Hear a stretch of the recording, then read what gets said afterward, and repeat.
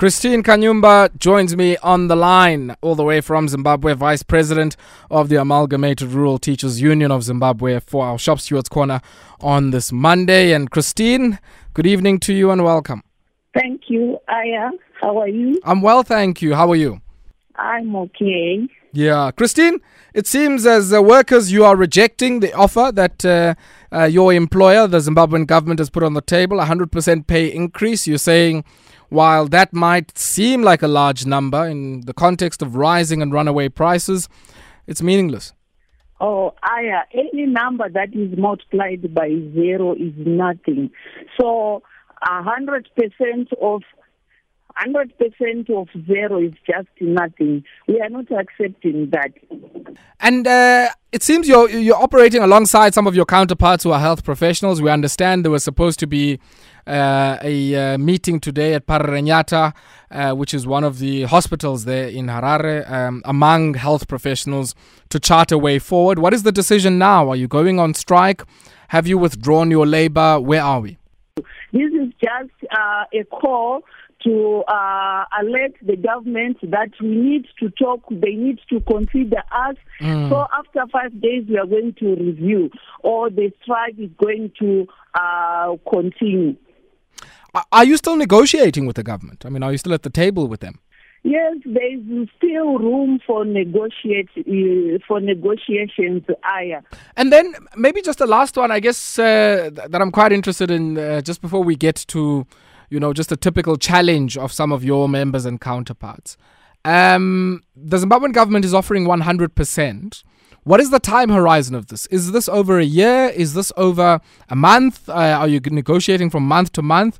And the reason why I ask this is because I guess the inflation number, which is your benchmark of where price rises or the rate of growth of prices are, is changing every single month in Zimbabwe. So what is the time horizon under which you're negotiating? Is it for a year, or is this a multi-year agreement that you're looking for? So are you negotiating month to month? Zimbabwean dollar, it doesn't work.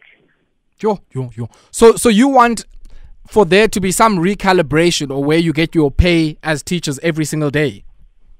No, I'm just asking. So you would suggest that there be a system where your wages for a day are set every single day, because I guess the parity between RTG and the dollars is set every day. We want to be paid in US dollars. At least that's a stable currency. How much are you earning now in US dollars? What we are demanding is just $540. We used to get it in October 2018. That is when we were getting this 540. So we are not demanding much. We are not demanding something that is new. The government once gave us this 540. So we just want a restoration of our US dollar salaries before dollarization. In RTG, how much is, or I guess if you could do the conversion, how much in US dollars are you earning at the moment? We are earning 23,000 RTGS. Which is how many US dollars? Around 50 US dollars. From 540 US dollars in 2019, yes. You are now at 50 US dollars. Yes. So in a sense, them saying it's 100% increase is just a nominal thing, because if you take it back to hard currency, which is, as you say, is the US dollar, you've actually moved backwards. It's nothing. Come July, when it is going to be effected, it will be equivalent to even $40 by that time. Talk to me about the deductions. What the black market guys do, if there is a pay increase, they will also increase the rate. So in a sense, they sort of take the sting out of any increase, because because I guess foreign currency is rationed, you would have to go and get it on more expensive terms in the black market. Yes. The banks do not will give us the US dollar if we are to liquidate. Now, I also hear there are deductions that the Harare government is deducting on your pay. What are these deductions for? Okay, those who participated in the job action, they are facing these deductions, and they are left with nothing, my brother. Now, I mean, if the Zimbabwean government in the next 5 days does not cede to your demands, which I guess is to go to pre-COVID levels in terms of pay in hard currency, what is the option that is next open to yourselves alongside some of your counterparts in the health services? To go to work. I cannot even afford to go to work with my current salary, let alone to send my children to school. I'm not talking about health care. I'm not talking about policies, funeral policies, you name it. I cannot afford to go to school. I cannot cushion the government. I'll just withdraw my labor and stay at home, because I cannot face a situation whereby I go to work and teach other people's children while my child is at home. I won't. Christine, maybe then just the last question on my end. I mean, paint a picture just as we wrap up for some of us. And I think you started there by saying how much you would pay for transport, so that we can just maybe compare and contrast that to the $50 implied by your RTG salary. So if you're paying ostensibly $40, how much would a basket of food be for your household in hard currency in US dollar? Oh, which is how much in US dollar? 150 thereabouts. Sure. And you're only getting $50 in pay. Yes, it's far way below the poverty data line. Sure.